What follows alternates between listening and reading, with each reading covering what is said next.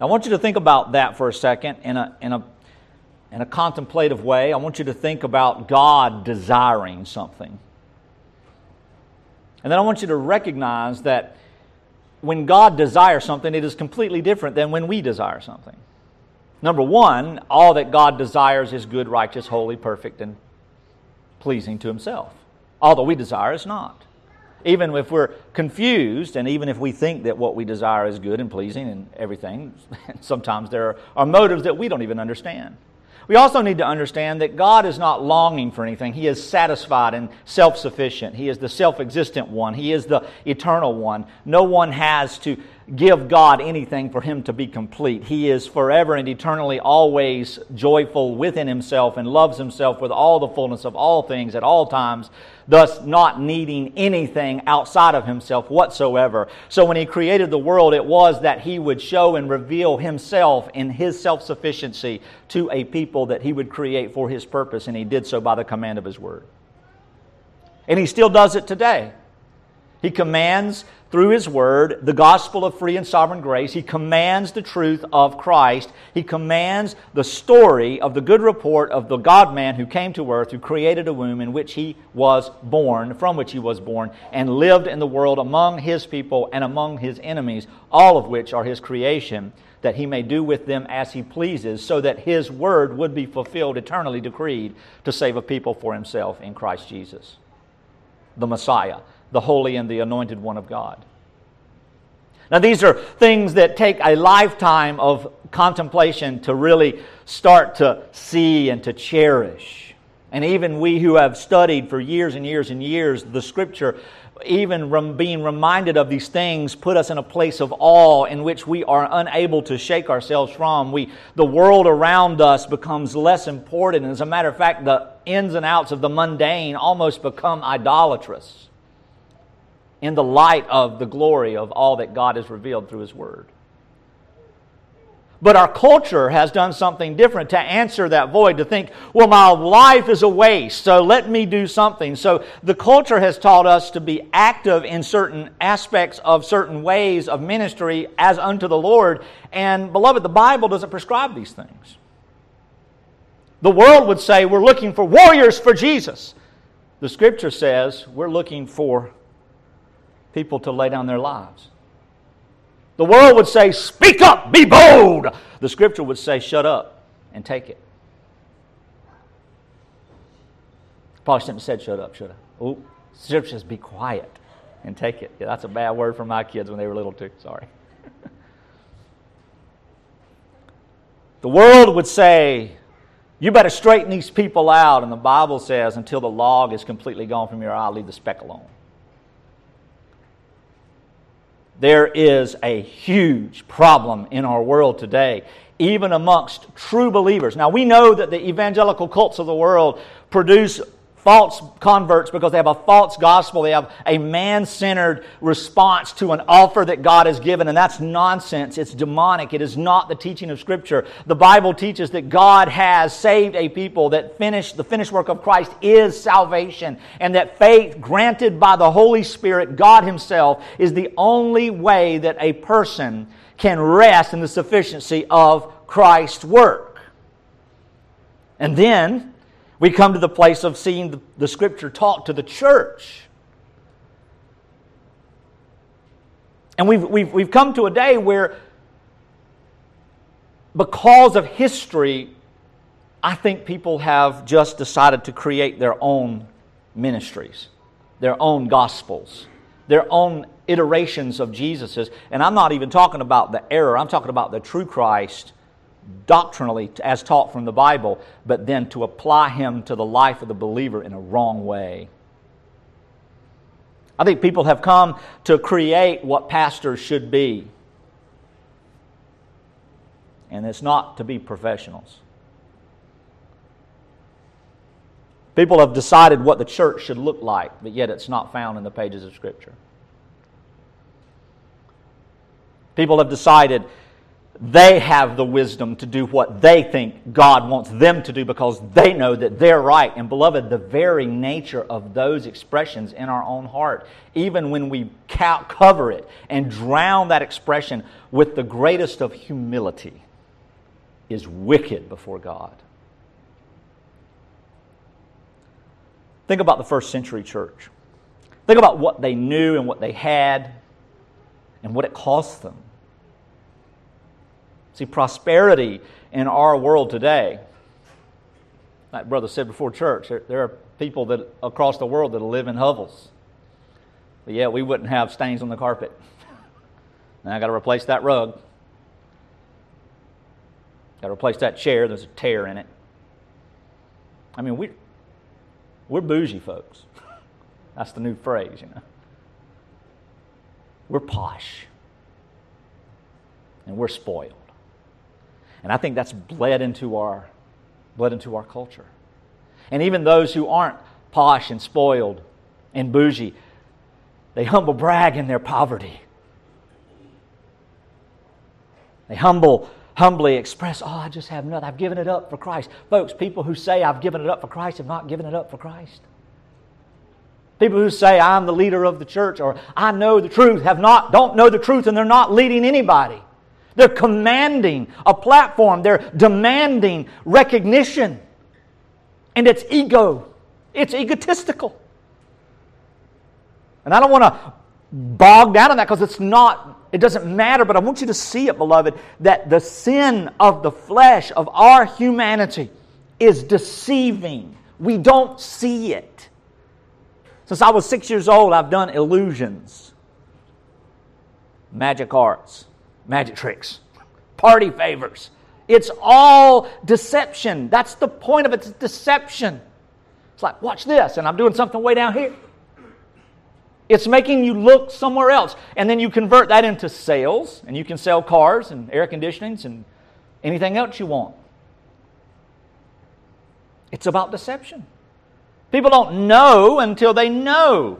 Well, beloved, when we're engaged in these types of ideologies, when our minds are focused in certain ways that we are stomping our proverbial humble feet in the face of God as if we are His new corrective sword, we are absolutely deceived. Those who believe that they are making changes for the better in God's kingdom by not following the Scripture are liars and are of Satan, period, all the time.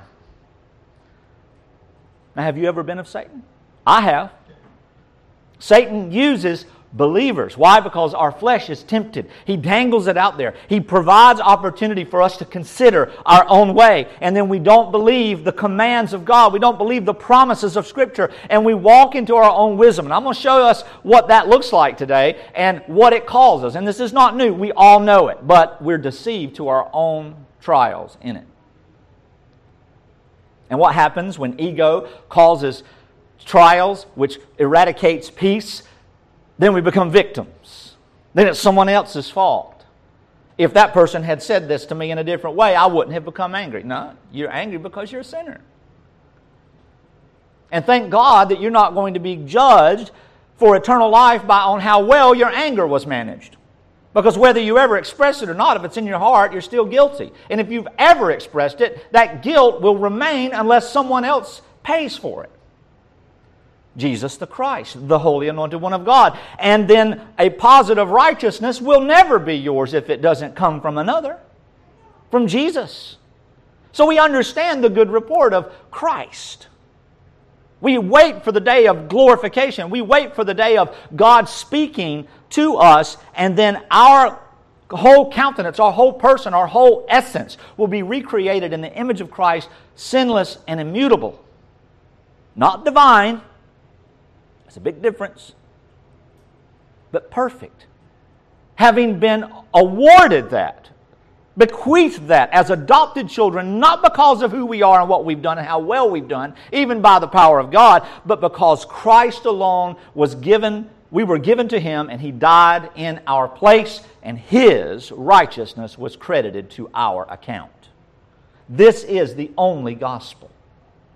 There is no other. And so when we make judgments and when we allow ourselves to get bogged down into these thoughts and thinking, we are not submitting to God's Word. And beloved, the new mind can hear and know and submit to God's Word. Perfectly? Absolutely not. Even when we are perfectly following it in some season, there is still a hint of sinfulness in the context of our following. So we're not measured by that. And we see here Paul, let's read the first two questions again. First two sentences of this letter again. Paul, an apostle of Christ Jesus, by, and I'm going to emphasize this today, by command of God our Savior and of the anointed Jesus, our hope. To Timothy, my true child in the faith, grace, mercy, and peace from God the Father and Christ Jesus our Lord. Now here's what I want to emphasize. And there's still 2 or 3 more things that need to be pulled out of that so that we grasp the reason, the occasion, the power, and the authority of the letter that he's written, not just this one, but the second letter that he wrote to Timothy. Beloved, these are important teachings, and they're highly practical. Let me say that again. They're important teachings, and they're highly practical. We sometimes hear the accusation of antinomianism. It's absurd. It's absurd, but yet people who refuse the instruction of Scripture are indeed antinomian. What does that mean? They don't think they have to obey anything. They're not going to be held accountable to any instruction. They're not going to be disciplined or corrected under any circumstance. And I think it's a majority of professing believers. I think people get upset, and instead, it's funny how they can counsel others to be patient, to be kind, and to submit to the Scripture, but then when things don't go their way, they just leave like little babies.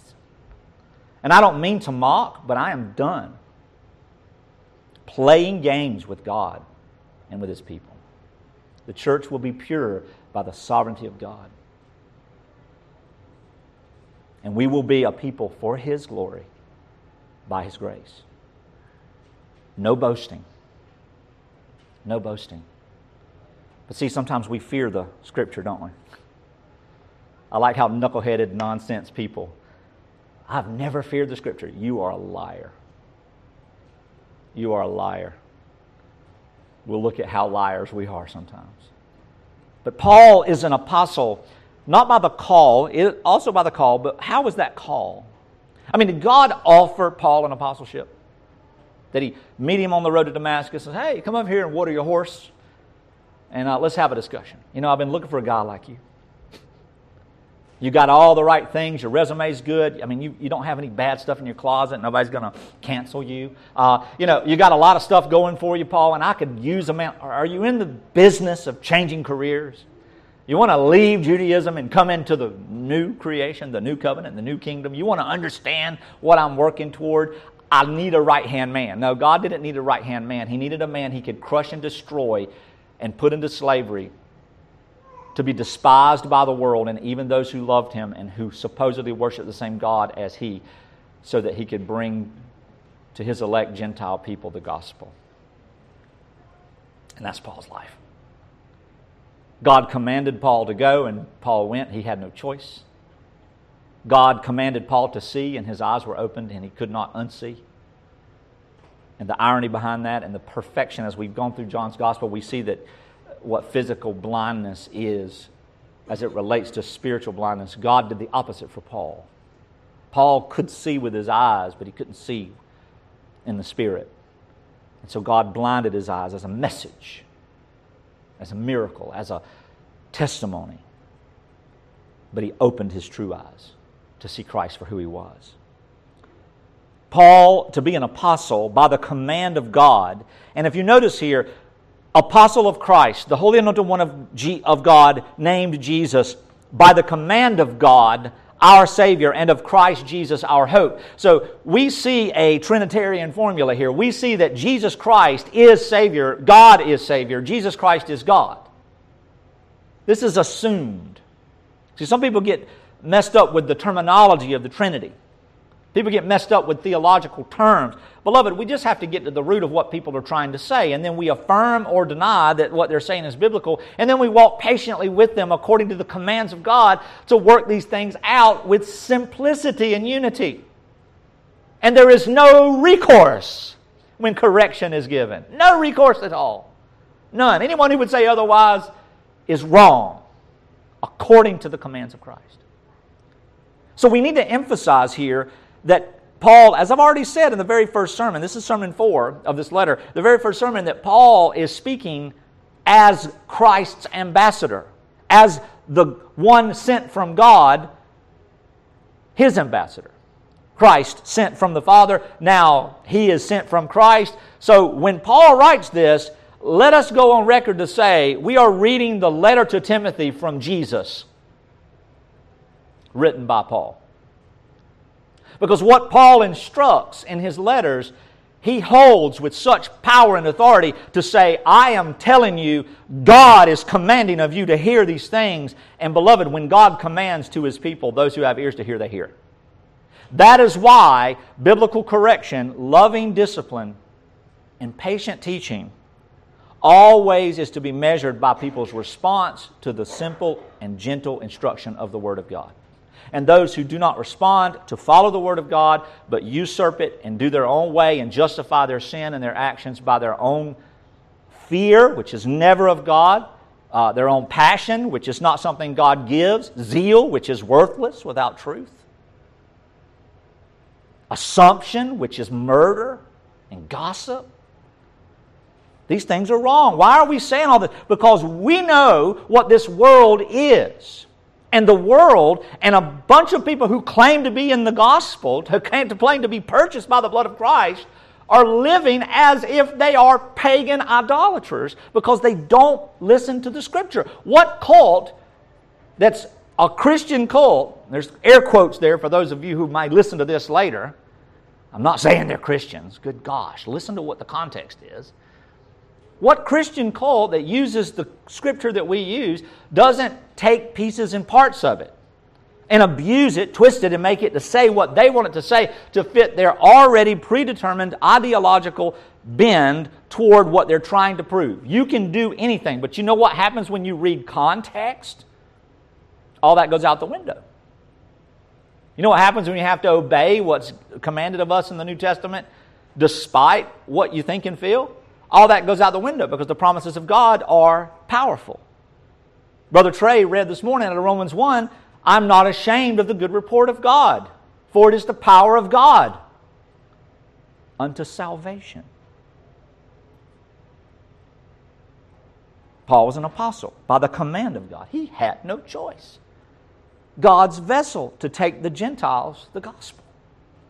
And he was directly appointed and empowered and affirmed and authorized by Jesus alone. I mean, you can go to all the other letters, you can go to Galatians 1 and 2 Corinthians and 1 Thessalonians, and you can see where Paul says that he is appointed and sent by Jesus Himself.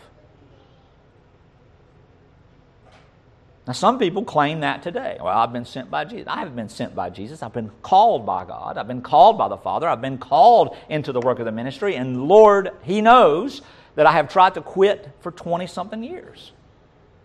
I've tried to get away. I've tried to stop, but I cannot do it. I cannot do it. I cannot do it. You cannot quit the church and you cannot quit the Scripture if you were born of God. Now, you may have a season. You may have a Jonah moment. Jonah was scared of the Word of God. He ran and ran and ran and ran and ran. Why? Because he wanted his outcome, not God's outcome. He did not want to go preach the good report to the Ninevites. He wanted to preach justice.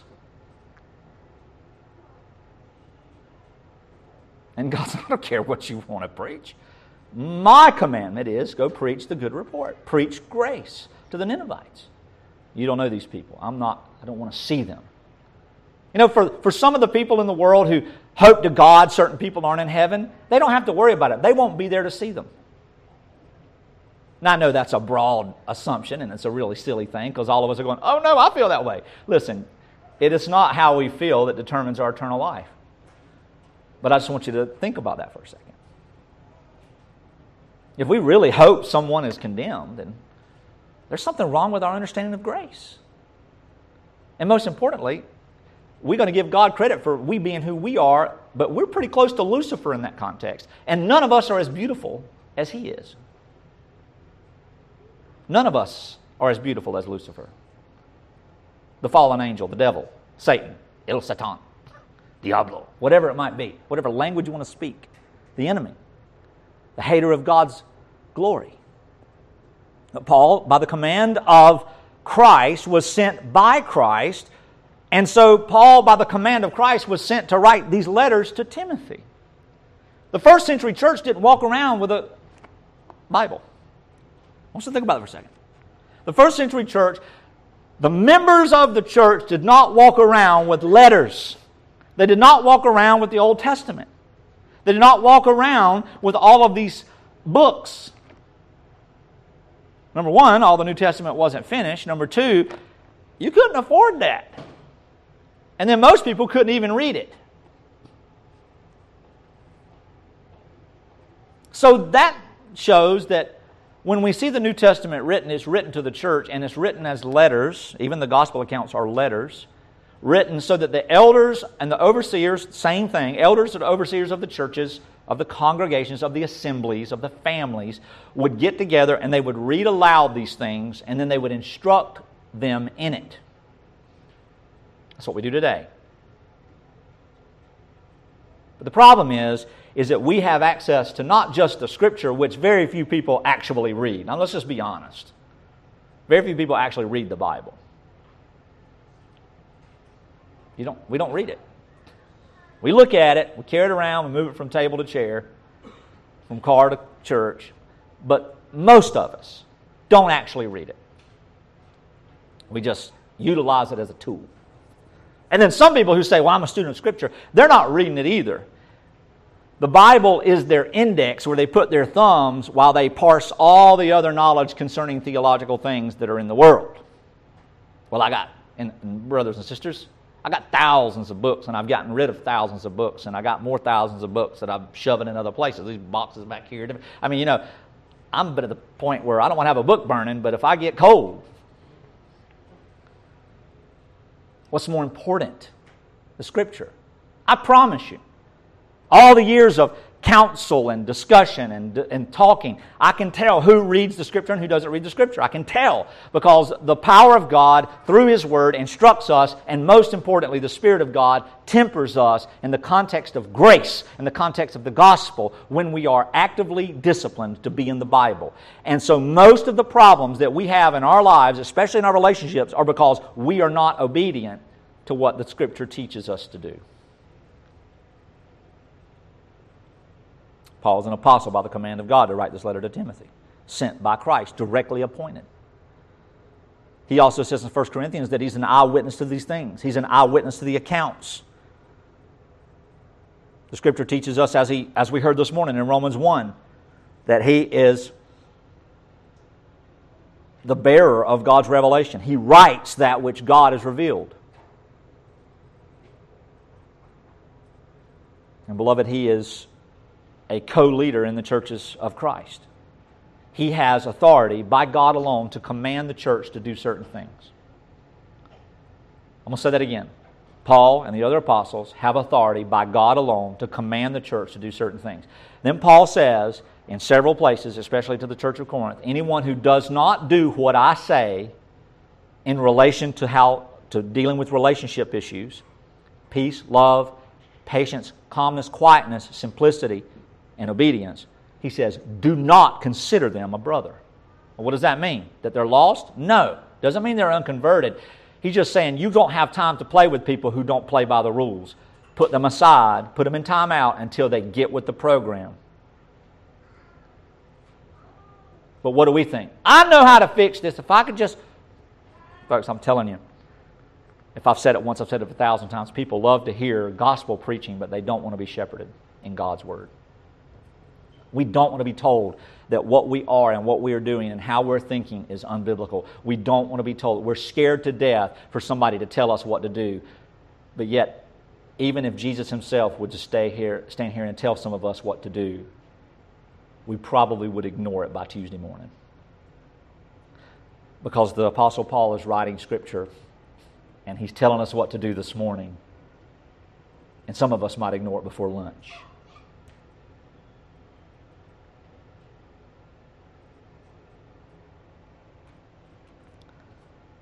The command of God. These apostles, Paul was responsible for taking the gospel and for teaching the churches. And then he charges Timothy, an elder.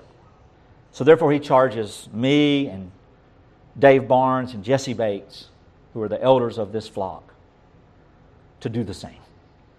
Not as apostles, but to submit to him, thus submitting to the Lord.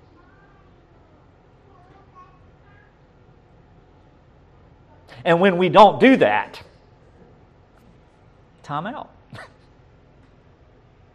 Time out. And Paul talks about how we consider a man to be worthy of time out versus worthy to stand in the pulpit. Is it because of who I am and the life that I live and all that kind of stuff? Well, it's part of it, but majority of it is that I'm qualified in Christ.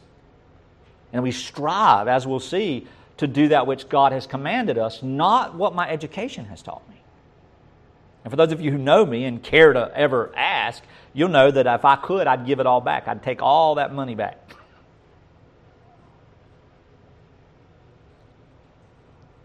The command of God, spoken and established, by which we have grace, intimate, loving, kind mercy, which establishes peace. From God who commands the apostles to be the apostles, from God who commands the apostles to write letters, from God who commands the world and everything in it to be as it is, for God who commands and He gives grace to His people, for God who commands that we are at peace.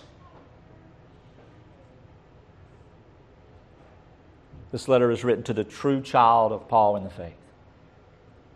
True child. I can't wait to talk about that in a couple of weeks. True child. See, sometimes we want to say, well, I know what that means. And then we have this whole list of laws that we've established. A true child looks like this. When simply taught, the Scripture says a true child is one who has been given to Christ. A true child has been adopted by God. A true child has been loved forever. A true child has his sins paid for. A true child is at peace with God. And the list goes on and on. And because we are true children, therefore walk in a manner. Therefore put away malice. Therefore do not slander. Therefore do not steal. Therefore be patient. Therefore do not forsake the assembly. Therefore don't be haughty and selfish. Therefore don't be greedy. You see? The command of God is spoken. Therefore the command of God is established. How do you have faith? Because God commanded it. How's the grace of God been given to you? Because God commanded it. How did He command that? By what means? Through the Word. By what foundation is He able to do such things? By the blood of Christ. By the death of Christ. By the one who has given His life as a ransom for His people. What must I do? Hear the word of the Lord. How can I do that? Paul tells the Romans, by the power of God, through the words of Christ, He will give those He deems as He sees, Ephesians 1, by the counsel of His own will, ears to hear it. Because there is not a human being in the world that has ever lived who could not follow a prescription. There's not a human being in the world without a little bit of training who can't follow a map. There's not a human being in the world, and I know this is hyperbole, folks. I don't need your insistence on precision in those contexts, but because I could see some of your faces. Well, it's all right. Let me have my time. There's not a human being in the world that can't be taught to behave in a certain manner. There's not a human being in the world that can't be taught linguistically how to operate with his mouth. how to work with his hands. There's very little talent in the world. There's a lot of learning. It's not talent that we play instruments. It's practice. Years and years of hours of professors and practice. And you know how it is. You may have a natural inclination toward this thing. That means, what is an inclination? An interest or an agility. It doesn't make you good at it. But beloved, we have professional Christians in our world. We have professional theologians. We have professional sovereign grace believers. We have people who have fit the mold, but they are so far from Christ because they don't listen to Scripture. They don't hear the commands of God. And when Jesus says, "My sheep hear my voice," He includes the writing of the apostles. His voice, no matter the subject matter, is His voice. We don't get to pick and choose how we decipher what we hear and what we listen to, those who the Spirit of God is teaching. Now, do we always submit to it? No, but we know we're disobeying. Those who don't know they're disobeying are deceived. The Spirit of God, why? The Spirit of God works and teaches according to the commands of God, according to the Scripture, according to the New Testament letters written to the New Testament church. The New Testament wasn't written to a group of lost people. It's not evangelistic. We're evangelistic. Can you get the gospel out of the Gospels? Yeah, there it is, the story of Christ and what He's accomplished. And those were written so that they might have a good report to show, hey, what's all this about this Jesus stuff? Just read this. That's why I tell people to read the Gospel of John. Read it. It is your evangelism tool. Don't go to Romans. Romans is a discipleship tool for people who have grown up in a pagan mindset, people who have grown up in a worldly culture, people who think, well, how can I be saved? How can I be Christ? How can I belong to God when I've ignored all these teachings for so long? I need to catch up. Paul's like, you don't need to catch up. God called you. You're just as much a child of God, you Roman pagan, you dirty old idolater, as the idolatrous Pharisee. Me. You see, that's Paul's comparison. That's why God ordained Paul to be a Pharisee for the first part of his life, so that he would have the testimony of grace rather than works. So the command of God is spoken and established. The command of God is taught to us by the Spirit of God. And then what do we do as human beings? We rebel against it. That's the whole point. I mean, we've been through Hebrews. We've been through a lot of letters. We went through Genesis. But, as we go through Genesis some more over next year, we're going to see God promised. People heard it. And then they just ignored it. They rebelled against it. How did they rebel against it? They didn't believe it. They wouldn't believe it. Some of us would haughtily say, well, man, if I saw God do what He did in Egypt, man, I'd never doubt. Yes, we would. We'd doubt as soon as we tasted manna. And realized that spicy bread in Egypt was a lot better to our mouths, to our flesh. Jesus fed 5,000 men plus their wives and children with a sack lunch. And then they gathered up 12 baskets of leftovers so that none would be wasted, none would be lost, symbolically. And yet these people followed Jesus, vanished from among them, and they followed the disciples down to the boats, and God caused a storm to bring the boats from Capernaum over to the shore so that they could get in the boats and they could come over to Capernaum and see Jesus. And the first question is, how'd you get here? When did you get here? And Jesus says, you're not coming after me. You want me to do another magic trick? You want me to do another miracle? You want me to do another feeding? This isn't the JC buffet. Don't labor for the bread that perishes. Labor for the bread that endures to eternal life. Fine then, we'll do that. Where is it? Right here, He says. I'm that bread. Well, if you're the bread, then show us the manna. If you're the bread, then where's the Ark of the Covenant? I want to see it. Prove it.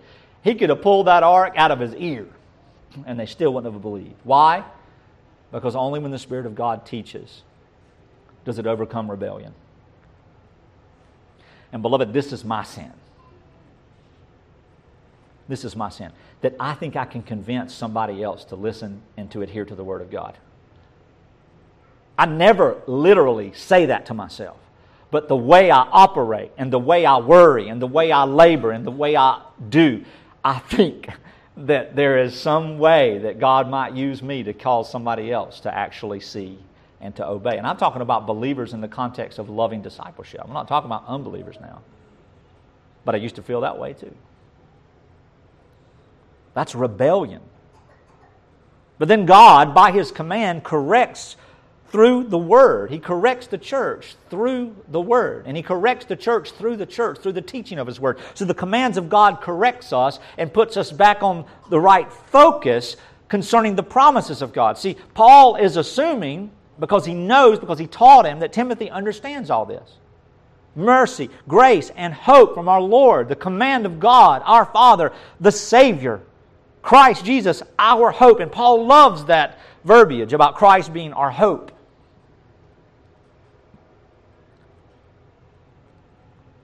And then he's a noun. Hope is a noun there. Christ is the hope. And so he assumes, and he's resting in this, beloved, so that he would be reminded by God the Spirit. Listen, that Timothy will be reminded by God the Spirit every time he read these letters and every time his scribes copied them and read them to other churches, that the churches and the elders of those churches will be reminded that what is about to be written is Christ writing to His elders of His churches, and that He alone has the power to bring peace, hope, and mercy. And that's why Paul commands Timothy. That's why Timothy is commanded to be peaceful, to be patient, to be gentle, to be calm. Yet he gets the exhortation. Look at verse 3 right here. As I urged you when I was going to Macedonia, he says, remain at Ephesus. And I want to just go ahead and say he commanded Timothy to go to Ephesus, okay? Or to stay at Ephesus, so that you may charge. Now, Timothy had no judicial power, but charge. You may call people to not teach different doctrines. That you may call people, you may command people. Now, let's just do this. Let's just do this. This is a month from now. We probably won't get here for another 4 weeks. But let's just put it in the perspective of what's happening here with this authority. I commanded you to remain at Ephesus so that you may command certain persons not to teach any different doctrine, nor devote themselves to myths and English genealogies, which promote speculations rather than the stewardship from God that is by faith. Why would he do that? The aim of our charge is love. The aim of our charge, beloved, love, the command of God given to His people in love, is effective unto faith. And faith in the gospel includes and establishes the premise that the Word of God in its whole counsel is sufficient for our hope and our peace and our joy. It is sufficient to be the divine power of God, not only to our salvation, but to our life together as individuals and collectively as the family of faith. I hope to God Almighty that men, so-called men of God, do not treat their marriage the way they treat the body of Christ. Because the marriage will end, the body will not. It's a mockery. Paul talks about that, doesn't he? This isn't the McDonald's on West Street, the McDonald's over on Universal. Well, that McDonald's over there has cleaner bathrooms. I'm going to go and do. Beloved, this is nonsense. We don't get to decide what we listen to and what we do and say that we're submitting to the Lord. And that being said, the point is that Paul's going to teach Timothy about not only how elders should oversee and what their authority is by the commands of God, but he's going to show Timothy what he must, as elders, do to teach other men who must also be elders, how they are to command the church in matters of doctrine, reconciliation, sin, peace, love, and the authority of Scripture. Paul should have started with 2 Timothy 3 at 1 Timothy 1. For all Scripture is breathed out by God. Beloved, He did. By the command of God our Savior. And Jesus Christ our hope. Everybody can find a Jesus that satisfies their inner demon. Everybody can find a Jesus that they can sit in their closet by themselves with like-minded people who love isolation. But the Scripture calls for a Jesus that actually does miracles in the context of relationships who have no affinity outside the gospel. The Scripture calls that God can command reconciliation in impossible circumstances. The Scripture says that God can take a marriage that is destroyed and bring it back together, because that's the picture of God taking what has been destroyed by man's rebellion and putting them in Christ. They have no choice in the matter. So people who claim to be in Christ can't be part of a church family if they're not willing to submit to the Scripture. Because the Scripture is the whole point of being in the church. And that's what he's going to teach. My true child in the faith. This is an undercurrent of the fact that Timothy's going to listen to the commands of God through Timothy. And when we test these things, when we put this to the test, what I'm saying, don't take my word for it. Just listen. Read Timothy. You can't get all this from these first 2 verses, but you can get all this by reading these 2 letters. And as we unpack it, just as the apostles write introductions, as we unpack it over the next year, we'll start to see these things come to light. Put it to the test. Write these things down and then check them. But don't check them by Googling things. Don't check them by going to a YouTube channel. Don't check them by calling your friend. Don't check them by going to the synod records of history. Don't check them by going to a commentary. Check them by just reading the Bible.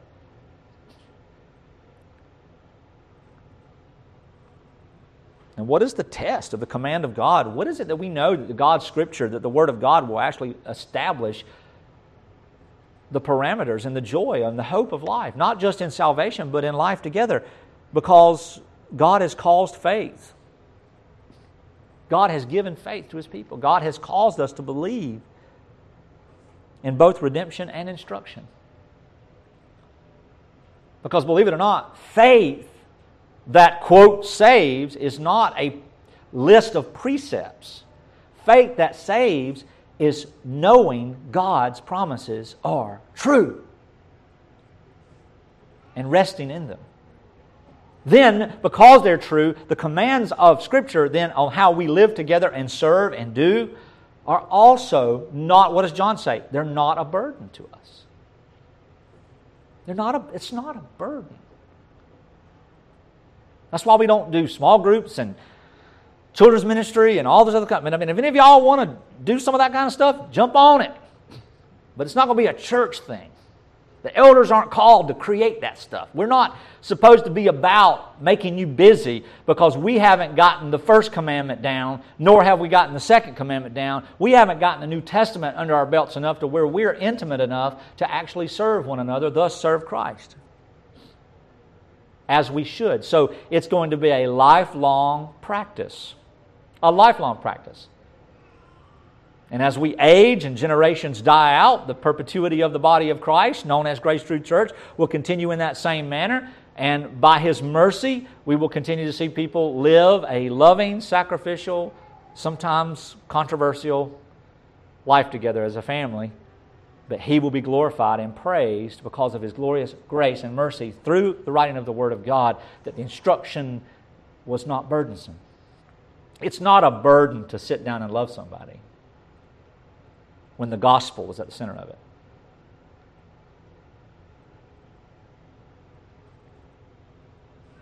We find hope when we read the Bible. And if we don't find hope in the practice of the commands of Scripture, then we lie and we don't practice the truth. We've received mercy and we've obtained peace from God the Father. Look at that. We talked about grace last week and the week before, and we could talk about mercy and peace, but we know what peace is. We know that ultimately what Paul is talking about is that peace between us and God.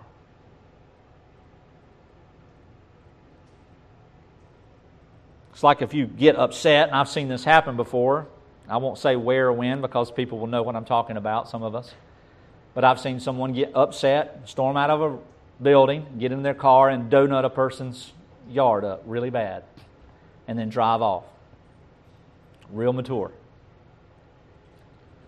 And it didn't happen at my house because that person's not dead. But anyway, that's a joke, but I'm being honest. I'd be upset if you messed my grass up. I've only got this much, so the rest of it's dirt. But you know, that's tough. And what do? I mean, and then you get halfway down the road. I mean, this guy gets halfway down the road and, oh, what have I done? I've acted like a fool. I've acted like a child. But this person said something to me and it offended me and he sinned against me. He said something about my mama and I just couldn't handle it. I was either going to punch him or tear up his grass. So I tore up his grass and I spun off. But what am I going to do? I can't go back. I can't go back. I can't do what's right. I don't know what to do. See that tension there? And then the guy's like, you know what John just did? You know what John just did? You know what John... Facebook. You know what John just did? Look what John just did. And then everybody, look here, look yonder, look at this. Oh, I knew this John was a bad guy. Not I called his mama ugly and he tore up my grass in response.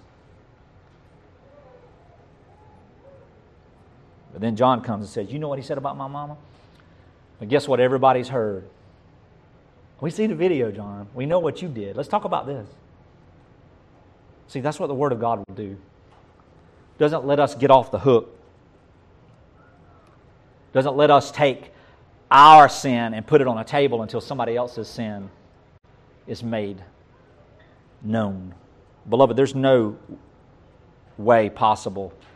I mean, if there's a way possible, when sin happens in the body of Christ, if it's possible, we should deal with it patiently and quietly.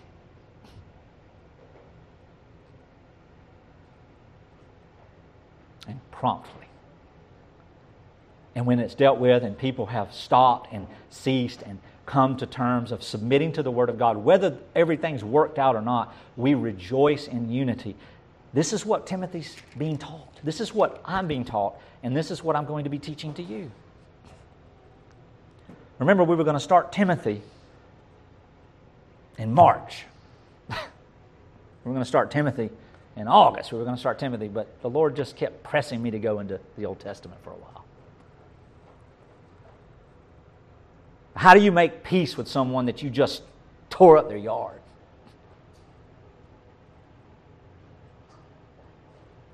How do you make peace with God when we've done worse than tore up His yard, we tore up His name? What are you going to do? You got no money, you can't replant the sod. You can say, I'm sorry, but does that fix the problem? Does it repair it? You can go back and actually have a good relationship, but there's always that tore up yard every time you're standing out there and you're standing in the very damaged scar of what we did. Beloved, there is nothing we can do sometimes to create restitution. But there's always something that can be done in the way of forgiveness between each other. There's nothing we can do to make peace with God. And I've heard preachers say that. I don't know when or where, but I've heard people say that. Even if it was Russellites on my door on Saturday mornings, they always say, do you know how to have peace with God? You know how to make peace with God? There's nothing that makes peace with God except the blood of Jesus Christ. So the blood of Jesus Christ makes peace with God. How does the blood of Christ even apply to us as the believers, as the church, as the elect? Because God granted it to us. God gave us to Christ and He substituted Himself for us. This is the good report. This is the message of redemption. So we have peace with God. Therefore, we can strive and have peace with one another if we believe the promises of God found in Scripture, if we follow the prescriptions that are going to be taught to us in these letters, if we are truly recipients of mercy in our own hearts and minds, we will have peace.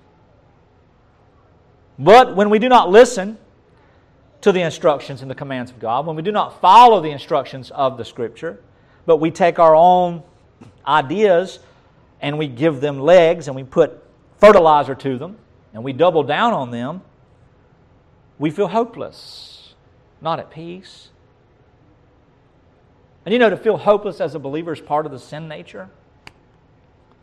To feel fear as a believer is part of our sin. To feel suspicion, paranoia is all of the flesh. And I can argue psychologically with almost perfect accuracy that it's egotistical and arrogant. Not me. It was hubris that caused Eve and Adam to eat the fruit. It was hubris that caused Satan to say in his heart, I look so good, I should stand up there with God. And a majority of the angels in heaven agreeing in their hearts. And look at Lucifer. Why didn't he stand up there with God? Look at him. Gosh, he's so beautiful. He's almost as beautiful as God. Hubris, that's arrogance. We can't see it. Why? Because it's deception. Bitterness, a root of deception. It's deception. And if God were to expose all the wickedness of our essence, at one time our heads would pop. That's why inflection and constant thinking about one's own standing in his own efforts before God. Beloved, when we're born again, we are granted peace to know that because of the blood of Christ, the wrath of God is satisfied and the justice of God is done. There is no court for the believer. There is no trial for the elect. It's been done on the cross of Christ.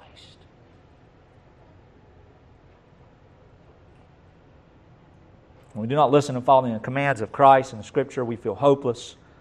And when we do that, we lose the blessings of life. Not eternal life. We're talking in a practical sense here. Timothy's being taught in a practical sense.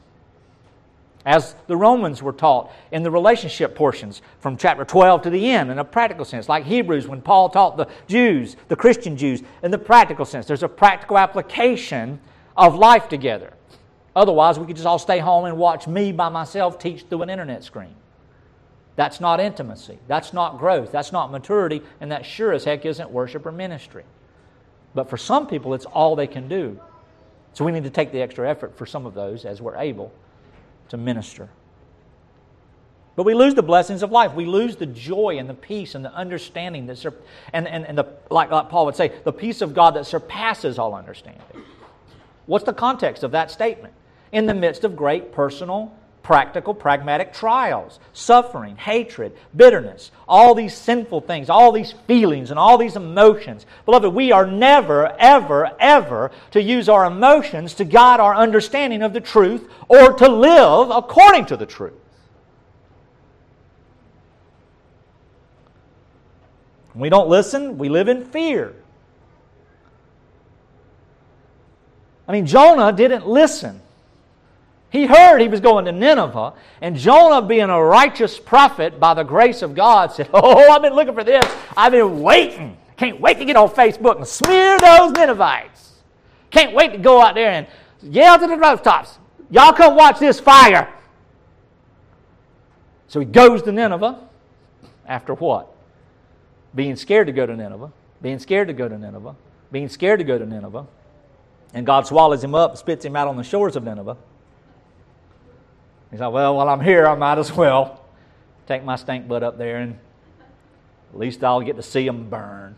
Why didn't he want to go to Nineveh? He hated them. And then when God didn't burn them, he was angry. Maybe I should preach Jonah. My OCD doesn't like that book. It's just because I ponder so much for weeks and weeks and weeks after I read it. Just ponder. What if? What if?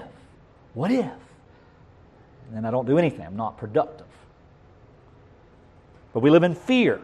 We don't listen to the Scripture. We harbor bitterness. We harbor unforgiveness, which is our natural bend. We become apathetic, which is hate, which is not love. We neglect true worship, which is service to others. See, all of us think this is worship. Amazing grace, how sweet the sound that saved a wretch like me, me, me. True worship is loving you. True worship is to serve each other. And I said, well, how can I serve? Beloved, if you can pray for us, if we can pray for one another by name, that's great. Because there's no amount of ministry apart from prayer that'll ever do anything. But no ministry at all with only prayer can do everything. When we don't listen to the Scripture, we don't obey the Scripture, we literally reject the grace of God through the assembly. It's not salvific. I don't use that phrase. Well, that's the phrase. That's what Paul says. Grace of God be to you in my writing. The grace of God be with you in my departing of this letter. The grace of God. The God's grace is effectually, what does that mean? His mercy, kindness, and love toward His people to grow us, to mature us, to keep us at peace, to give us joy, and to help us worship and to serve one another for His name's sake is part of what He promised only in the body as it assembles together.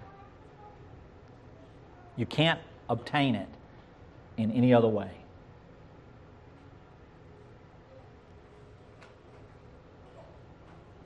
When we ignore it, we seek our own way. We know what's right in our own eyes, and we seek it, but we're deceived to it. And then when we see somebody else joyful in our circumstances because they are submitting to the Scripture and God has granted them joy, we begrudge it. There's nothing more demonic than seeing someone else's joy and wishing they weren't joyful. You ever thought about that?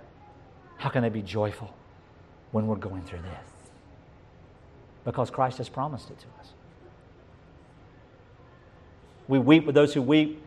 We rejoice with those who rejoice, but it doesn't have anything to do with our joy that's found in Christ. Beloved, we can be glad in the midst of great suffering. And when we begrudge others' joy, we then create our own narrative. We begin to teach, as Paul will teach, we begin to start talking about how things happened, or how things happened to us, or how we treated other people, or what really did, they treated Paul like dirt. Why? Because he held to the standard of Christ's commands. And that's what elders will do. Otherwise, they're no longer overseers. They're disqualified and they must stop serving the church. But people create their own narrative. Then they lose sight of their purpose.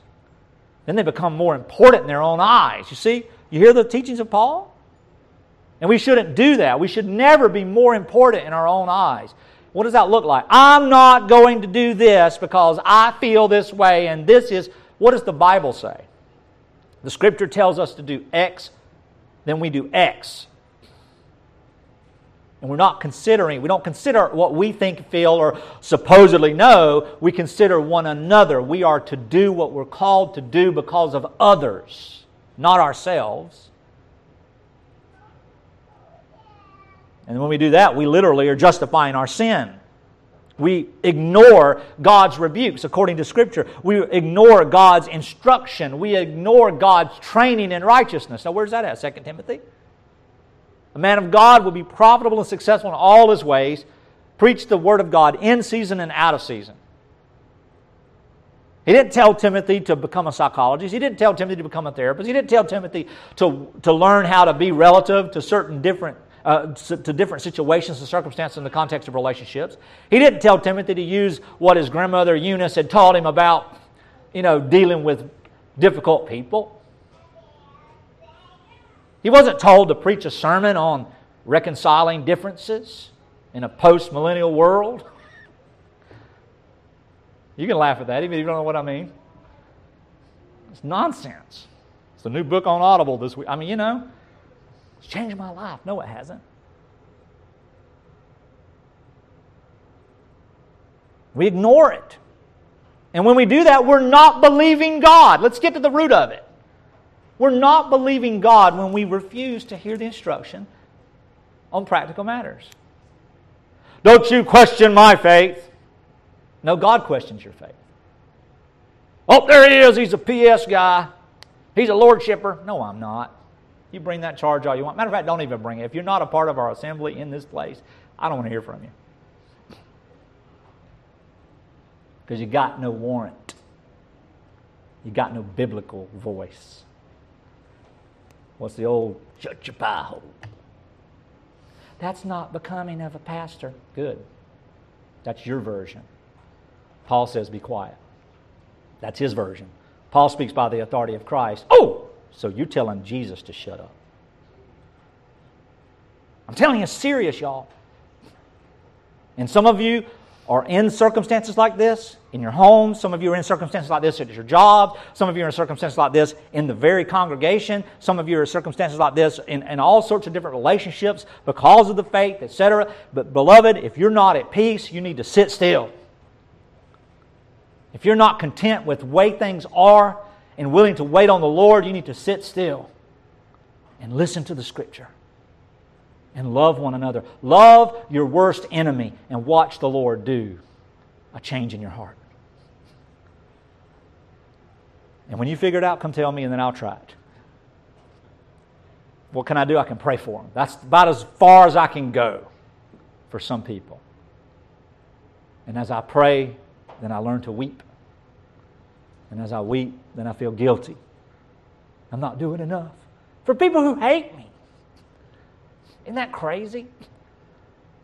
And then I mess up my obligations. Well, now I got to go do all this. And then I usurp my responsibilities.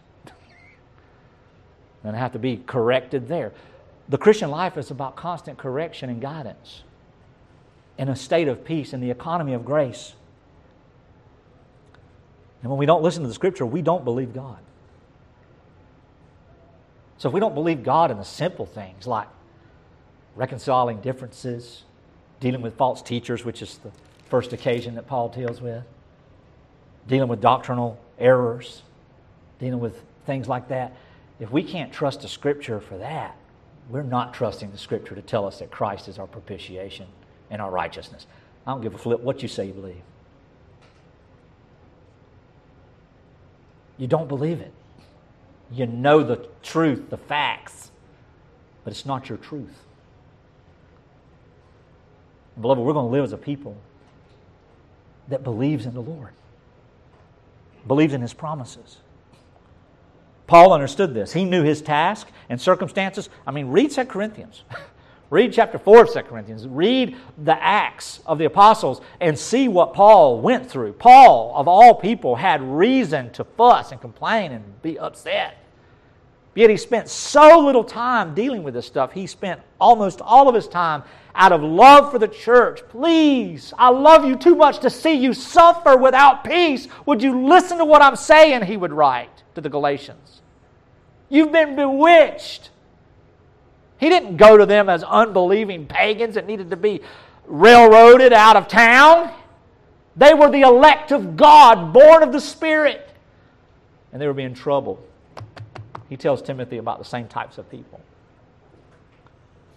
Because nothing changes. It's the same thing. It's the history of the church. It's the history of the world. It's the history of humanity. This is what we're all about. Cain will always be in the church. And all of us, remember, can be like Cain. Christ is our Abel.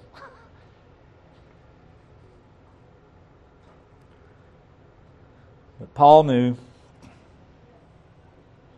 that there were many things that could undermine his joy and progress in the ministry, but fear sometimes is the Scripture itself. Sometimes we fear because we know what the Scripture teaches, and our flesh wants to hold on to dear life, to the power that we've been given with our fear. Tell me that's not ego.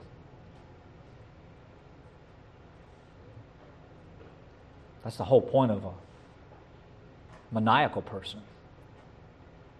And if my fear gets you to come to me and have intimacy, it's power.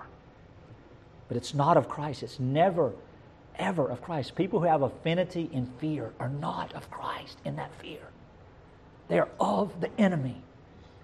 And they are the wreckers of the homes of God's people. Sometimes we know that Scripture is where we find our hope, yet we read it according to our own whims. Sometimes we know it is how God speaks in every or to every circumstance, yet we seek out our own pretexts to fit our own path. We know that the Word of God is going to instruct us on peace and love and patience, yet we labor over our worldly philosophies. We know that the Word of God will devour our idols and destroy our affinities with so-called like-minded people who share our fears, so we don't go there. And we avoid those who push us back to the cross of Christ and then to the instruction of Christ to His people. We avoid those who tell us what needs to be said, because we know that the Word of God brings conviction unto life, and we know that the Word of God brings conviction unto joy, yet we harbor resentment when other people try to share that truth with us as if they're being legalistic or busybodies.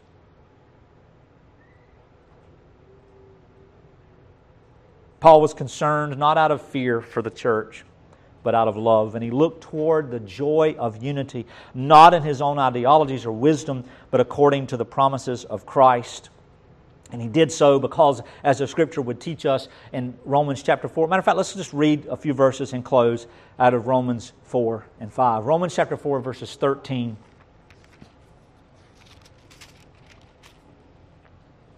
For the promise of God to Abraham, the word of God to Abraham, the command of God to Abraham, I just want to put it in perspective, and his offspring, that he would be the heir of the world, did not come through the law, but through the righteousness of faith.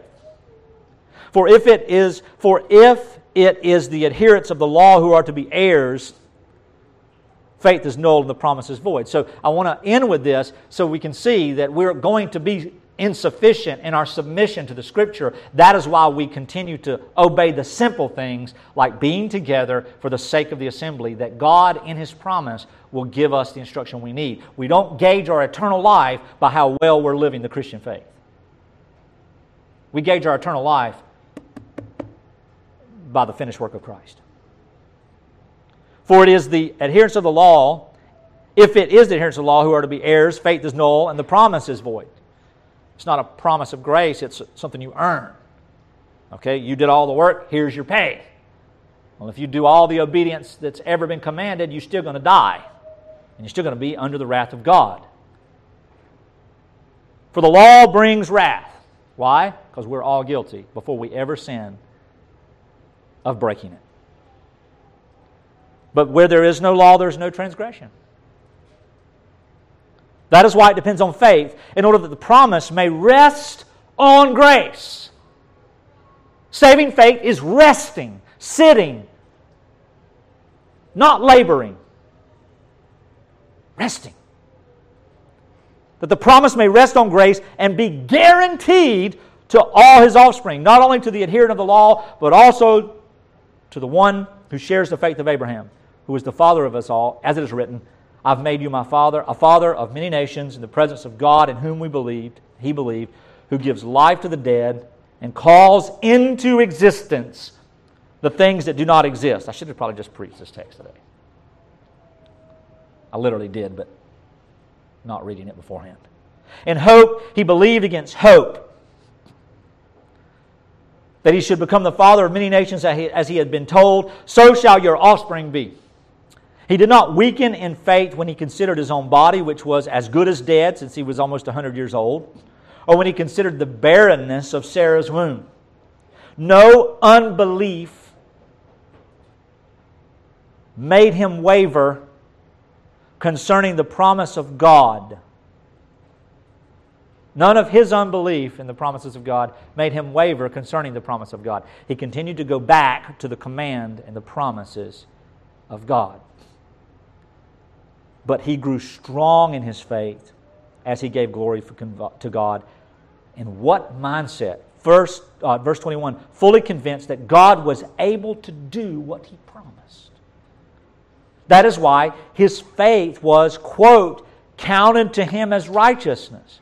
But the words counted to him were not written for his sake alone, but for ours also. It will be counted to us who believe in Him who raised from the dead Jesus our Lord, who was delivered up for our trespasses and raised for our justification. Therefore, since we have been justified by faith, we have peace with God through our Lord Jesus Christ. Through Him, we have also obtained access by faith into this grace in which we stand, and we rejoice in hope of the glory of God.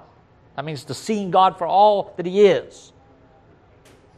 Not only that, but we also rejoice in our sufferings, knowing that suffering produces endurance, and endurance produces character, and character produces hope. And hope does not put us to shame, because God's love has been poured into our hearts through the Holy Spirit who has been given to us. Therefore, we listen to the commands of God with joy, and they are not a burden, so that we may learn that even in our suffering, we are joyful, knowing that all that we are experiencing is for His sake, and for His glory, and for His purposes, and ultimately unto our joy, which comes from our hope in His work. Not in our wisdom, not in our ability to fix things, but in His promises. And His promises seem too simple and seem too passive, don't they? That's what irritates our flesh. This is too passive. We're not going to follow the Word of God because I want it done this way. I want to resolve things like this. I want to move this way. I want to have this. Beloved, we're weak, and we're always going to be weak, and we're still weak. And the good news is that for while we were still weak, at the right time Christ died for the ungodly. For one will scarcely die for a righteous person, though perhaps for a good person one would dare even to die. But God shows His love for us in this, that while we were still sinners, Christ died for us. Since therefore we have now been justified by the blood of Christ, much more shall we be saved by Him from the wrath of God. For if while we were enemies, we were reconciled to God by the death of His Son, much more, now that we are reconciled, shall we be saved by His life. More than that, we also rejoice in God through our Lord Jesus Christ, in whom we now have received reconciliation. Beloved, when we don't listen and obey the Word of God in reconciling with each other and even our enemies, we are spitting in the very reconciliation of the blood of Christ shed on the cross of Calvary. We mock it. So let us rest in His finished work, and let us strive to enter into reconciliation with one another in this world, as long as it is up to us. Isn't that chapter 14, maybe 15, of the same letter? And we can't make people change. But if we rest in the promises of God and someone else doesn't come into that promise, there's nothing else for us to do but pray. The blood of Christ has given us hope and peace and reconciled us to God the Father. And as we take the Lord's table today, I pray that you would prepare your hearts to joyfully receive these elements. Let's pray. We thank you, Father, for the opportunity to worship and to hear your word. And Lord, how you would use a man like me to speak the truth of your word is all of grace. For I suffer, as you know, and as many of my friends here know, I suffer with great doubt and worry and burden to the detriment of my health. And Father, as long as I work on trying to overcome it myself, you continue to let me do it. But Father, when you show me your Scripture and you show me the peace that comes through resting in what you have prescribed, Lord, it is only then that my joy is complete. And so I pray for us today. I pray for our church, for our spiritual family, that we would be united in the gospel, and we would not be united in our problems or our discord, but we would be united in unity of faith. We would be united in the unity of grace, and that we would grow and rejoice, and we would praise you as you work these things out for your purposes. And Father, that we would pray for those who refuse it and not be bitter toward them and not be stressed out, but to continue to do that which we've been called to do for the sake of our own joy and for the praise of your name and your glory as you work these things through us. And as we take this table today, Lord, let us remember, as we are commanded to do, the blood and the body of Jesus Christ, who has set us free from wrath that we justly deserve, because Jesus Christ has satisfied it for us. In His name we pray. Amen. Let's come.